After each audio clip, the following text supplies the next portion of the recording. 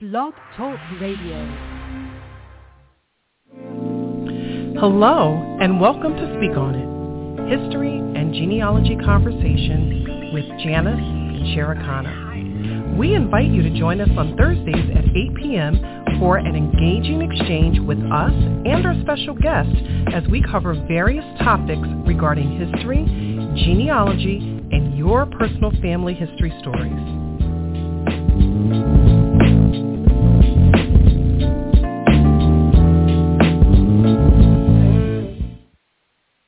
Hello, I'm Janice Gilliard. And I'm Cherekana Feliciano. Welcome to Speak On It, History and Genealogy Conversations with Janice and Cherekana. Thank you for joining us, and please be sure to follow us on Facebook and Twitter. Today, we are joined by our guest, Warren Milteer Jr. Warren Eugene Milteer Jr.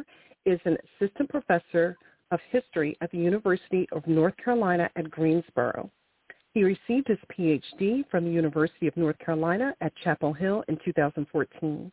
His publications include Beyond Slavery's Shadow, Free People of Color in the South, North Carolina's Free People of Color, and North Carolina's Free People of Color and Their Descendants, as well as articles in the Journal of Social History and the North Carolina Historical Review. Warren was also the recipient of the Historical Society of North Carolina's R.D.W. Connor Award in 2014 and 2016 for the Best Journal article in the North Carolina Historical Review. Welcome to Speak On It, Warren. Thank you for having me on. I'm delighted to be able to talk about my work today. Awesome. We're so glad to have you. So we're going to go ahead and get started. So our first question is, can you tell us a little bit about yourself? Number one, what inspired you to write this book? And what age did you start doing your family research?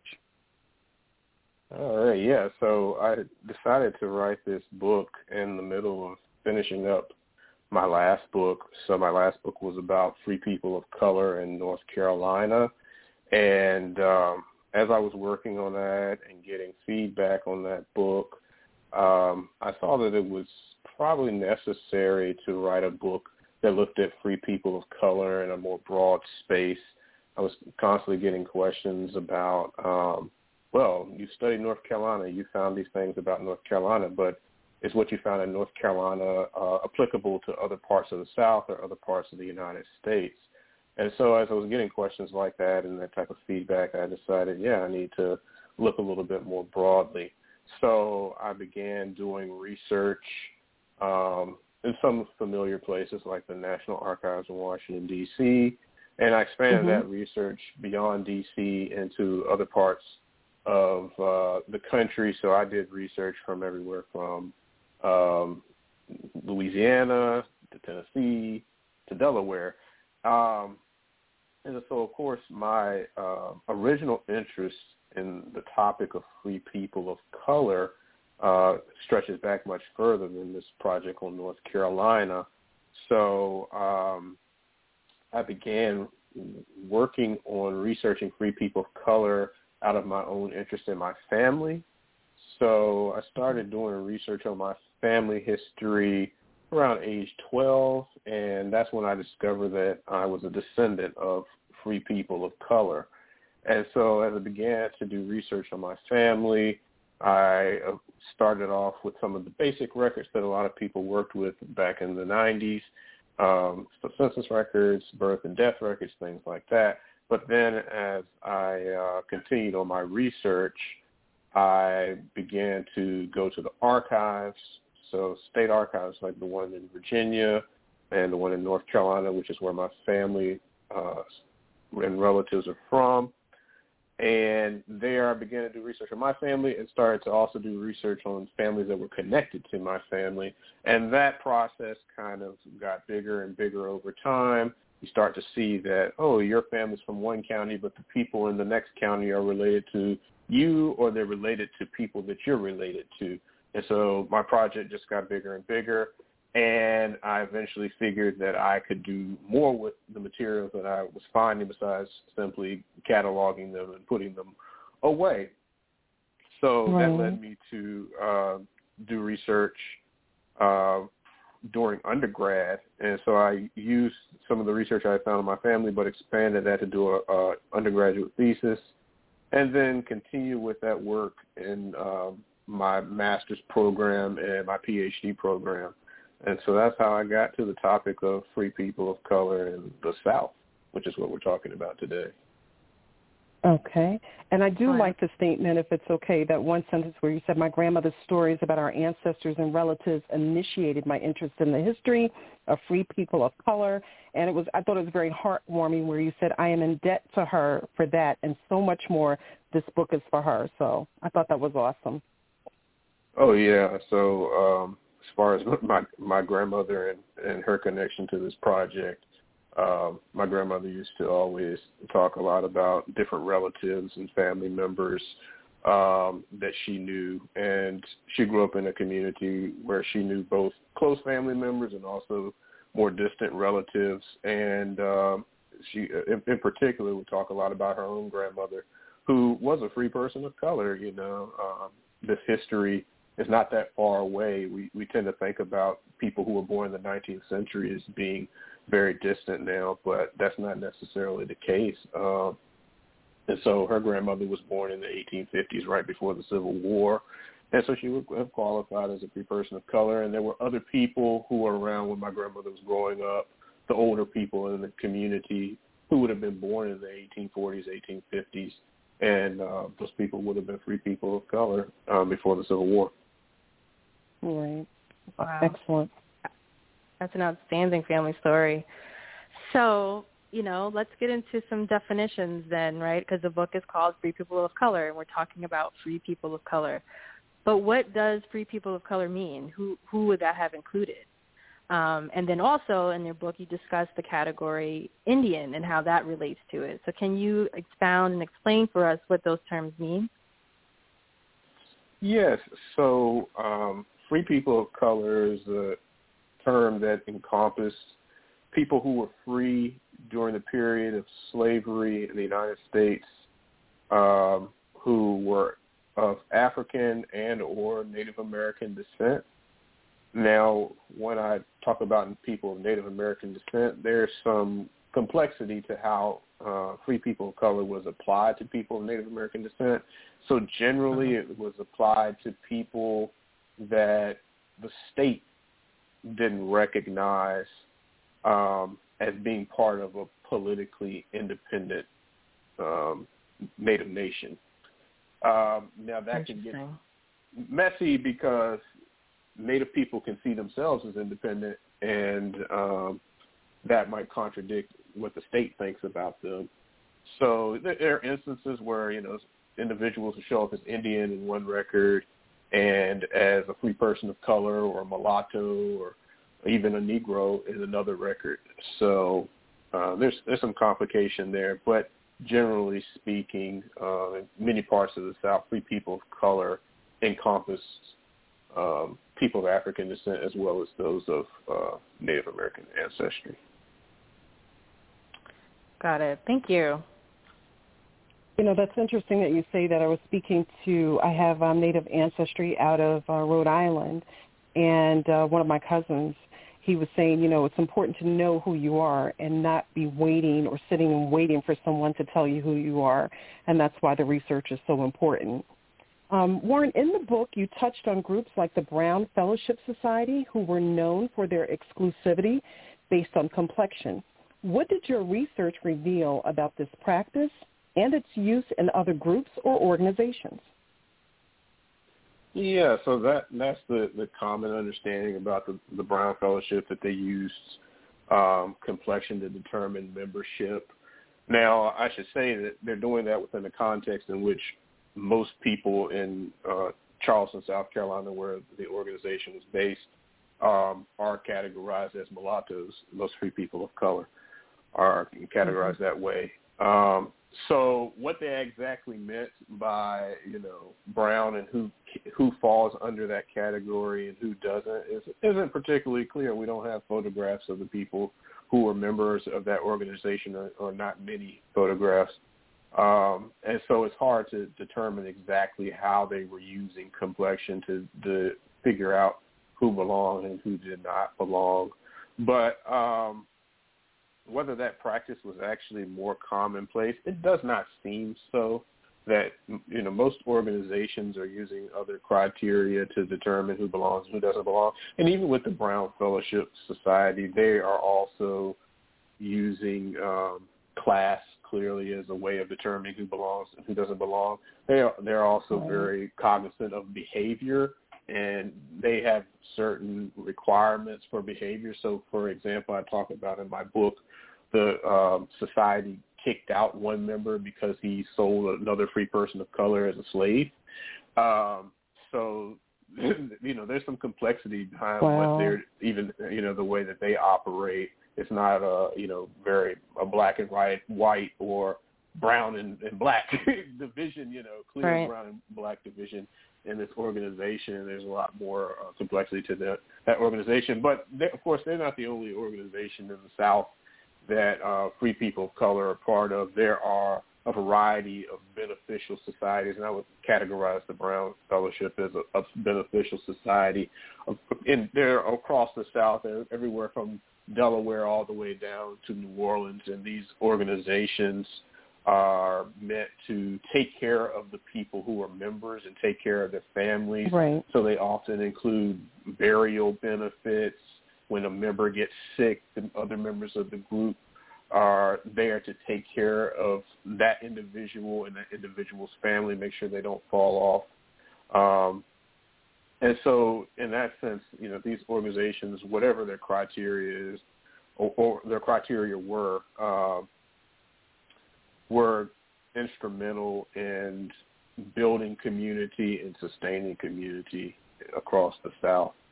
And there are all kinds of interesting things that these groups are doing. Some of them are interested in things as specific to their time as temperance. So they're in the fight against alcohol, all the way down to being more interested in joining together because they have common political interest or common academic interests. We see debate societies amongst free people of color too. So, you know, when we spoke previously, and also in the book, I mean, you touch on how the identity of free people of color became increasingly politicized, as you said. So can you tell us more about that, how the laws for free people of color changed over time? Yeah, so generally speaking, the laws that are passed in the South gradually become more strict and more problematic for free people of color. Now, there's some variation from state to state because the laws that deal with free people of color are made at the state level and even the local level. So there are ordinances passed by cities that challenge the rights of free people of color.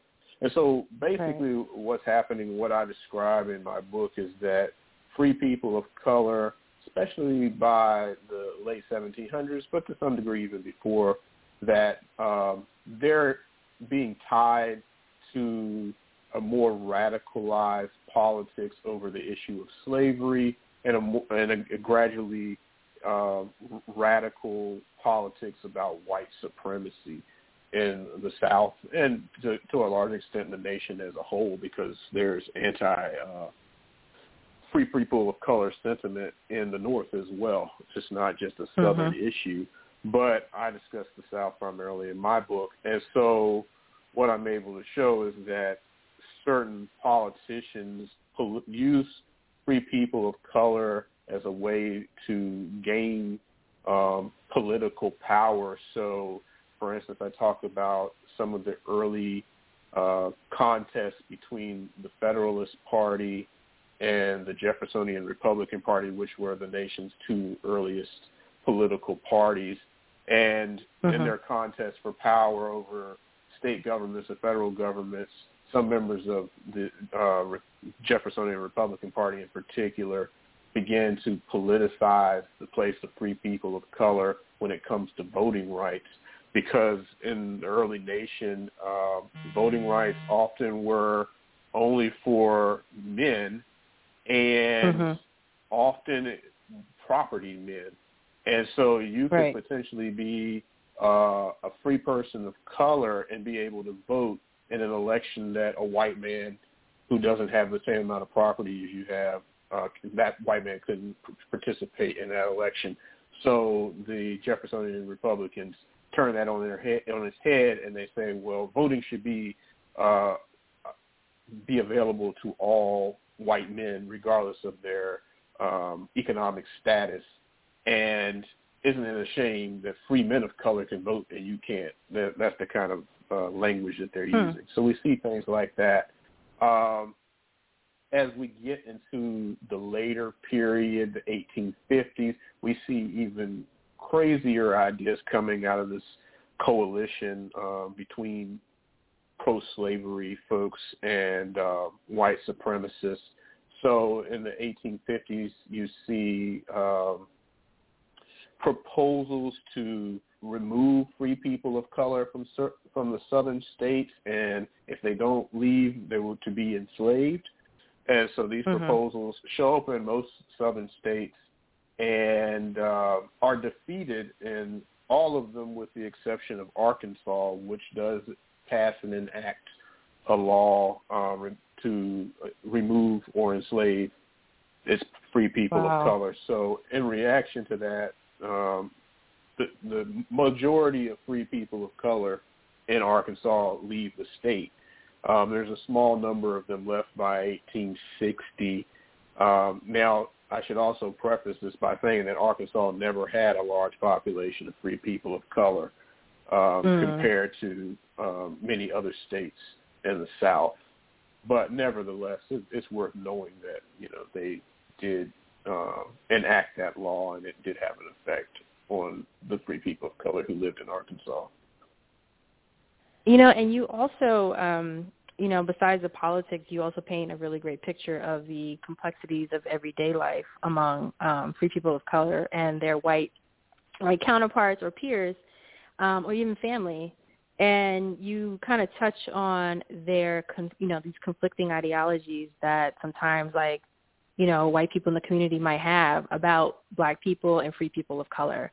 I don't know if that's something you can expound on a little bit more here, but I thought that was really interesting. They might support something that was kind of racist, but also, have no qualms about, hanging out with, for lack of a better word, free people of color. So I don't know if that's something that you can kind of expound on a little bit more, too, before we get to the next question. Oh, yeah, that's definitely the case. We see a lot of what we might see as hypocrisy amongst certain white people in the South. They'll have business relationships with free people of color, live next to free people of color, maybe even socialize with them to some degree, but then support politicians or even act as politicians who are stripping away the rights of free people of color. It's not completely unusual, and that's one of the important aspects of the book, and it tells us something about how politics works and how people in society work, that people can have these contradictory, or what seems to be contradictory, behaviors or viewpoints, and that those contradictory behaviors and viewpoints are a fixed part of our society. I mean, I think there are plenty of examples of that today in the society we live in, and a lot of people scratch their heads. It's like, how is this possible? Well, it to some degree seems like a part of the human condition, and it shows up in the 17th and 18th and 19th century South, too. Interesting. Okay, so moving forward, my question now is going to be a two-part question, because one of our listeners, her name is Dustin Dumas, has a question for you. And her question is, what part did DNA play in finding your ancestors, if any, when writing this book? And then I'll move on to my question. So finding my ancestors in DNA, not any part. I mean, I haven't located new ancestors by doing DNA testing, and of course, it doesn't play a big role in the book itself. I mean, the materials used in the book are mostly written, printed primary sources. So that's where what I'm working with for this book. Okay, so I'm going to move forward. Interesting, kind of the old school approach. Right. Paper trail. Yeah, definitely. Yeah. Definitely. Okay, so for our listeners whose primary focus is on family history and genealogy, what do you think they will be able to glean from your book to help them in their research? Well, I think my book provides people who are working on family history and genealogy with a good context for the world in which their ancestors lived. So it's one thing, to know your ancestor's name, a date of birth, a place of birth, a date of death, location of death, and to, have a basic outline of who your ancestors' relatives were. But it's another thing to get an understanding of how the society in which they lived operated, and that includes understanding the laws in which they lived under, how their communities operated socially and economically. So I talk a lot about the social interactions of free people of color with other people around them, both enslaved and free. I also discuss their place in the economy, both how they were useful in the economy, but also how they specifically use the economy to build wealth and create opportunities for their own families, whether that's just simply feeding your family or going even further and obtaining things that weren't typical for people of their time, such as going to college. So I think that the book provides that context. And also, because my book is a book built around time, so I start in the colonial period and go through the Civil War, you can see how life for free people of color, including your ancestors, might have changed over time. So I think that those aspects are really useful for people who are doing family history research and genealogical research, whether or not they find their specific ancestors in my book or not. Now, I've got a long list of names in this book, but by 1860, there were 250,000 or more than 250,000 free people of color in the South. So, of course, I couldn't put 250,000 names in the book, but I think it's a good start. Well, I have to say, I'm going through it, and I'm reading the book now, and it is very, very engaging, very interesting, and informative. I have a number of free people of color I've discovered in my research, and one of the names, and we kind of joked about this, that I would not say it because there's a certain way to pronounce it, but it's spelled Metoyers,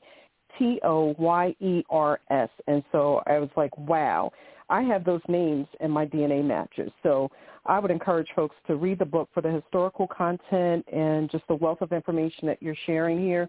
And you may discover one of your ancestors or the family names in your book. So I did find that very interesting. I was a little stunned that I saw that I found that. So thank you. I think, definitely. Warren, you touch on a really important point that I think a lot of us who do genealogy and family history is the importance of putting it in a larger, context where necessary, right? So we can understand, how the times changed, how things impacted them. So we go kind of somewhat beyond the tree and put them in a broader context to understand, what life was really like for them. And that's really, really important in doing this. So our time is almost, I guess, just about ending. What are some parting words that you want to share with our listeners? Yeah, well, first of all, I hope that people have opportunity to check out the book, think about it, ask questions, and I should say that I think the book should apply to or be interesting to a large group of people.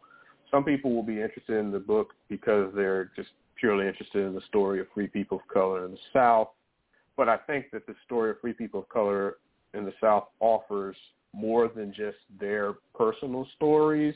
I I think it provides a good background for people who are trying to understand even some of our more current challenges in society, such as our conversations about criminal justice and how criminal justice works. You see an evolution in the criminal justice system even in the relatively short period that I discuss in the book when it comes to free people of color and the laws that determine their liberty and privileges in the South. Also, I think that the book offers us a good insight into the development of our immigration system in the United States. So I think if you're interested in that topic, I think this book would be great for you. And, of course, voting rights. As we're learning today, voting rights are something that ebb and flow in our society, and they ebbed and flowed in the society in which free people of color live too. So if you're interested in that topic, I think you can get a lot from the story of free people of color in the South. Absolutely. There's a lot here. Warren, thank you so much for sharing with us and our listeners.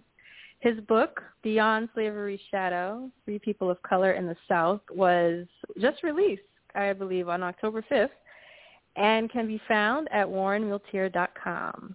To our listeners, thank you for joining us, and we look forward to sharing with you during our next segment of Speak On It. So, Warren, the last time that you were on Blog Talk Radio with Bernice Bennett, you had over 1,700 listeners, and we are confident that a lot of people are listening tonight and have learned and are encouraged to support you and purchase your book. Speak On It is a podcast and is immediately available to listen to at your leisure. Speak On It is sponsored by Bernice Bennett of Research at the National Archives and Beyond Blog Talk Radio. Thank you. Thank you.